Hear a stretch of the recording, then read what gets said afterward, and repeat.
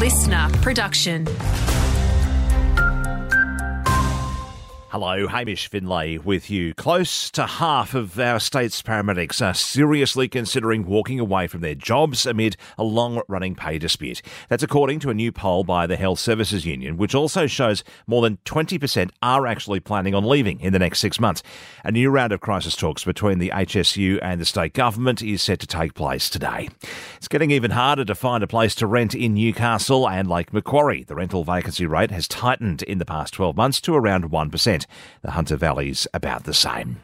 A Hunter town has been named one of the most impacted areas in the state when it comes to bushfires. Howes Valley came in fourth on the list looking at fire patterns, lightning strikes and climate change data. However, it's expected to drop to 10th in about 30 years' time, with Putty also falling from 12th to 18th.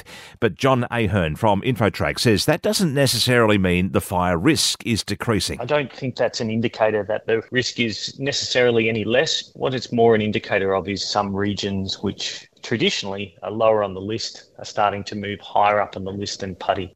Well, more Aussies are set to retire in debt. AMP is due to release new research today, showing only 1 in 7 of those aged 50 and over believe they will be mortgage-free when they step away from work. And Google has released Australia's top searches for the year. The movies Oppenheimer and Barbie, along with Taylor Swift tickets, and the Coronation quiche recipe topping the list, while Matilda star Sam Kerr and Mary Fowler were the most searched Aussies.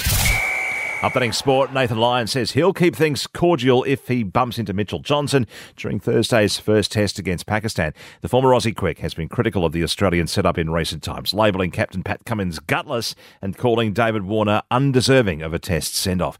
And the Newcastle Falcons women's side has held on to its best player for next year. Reigning NBL 1 East MVP Nicole Munger is locked in for a third season. She's currently playing for the Canberra Capitals in the WNBL.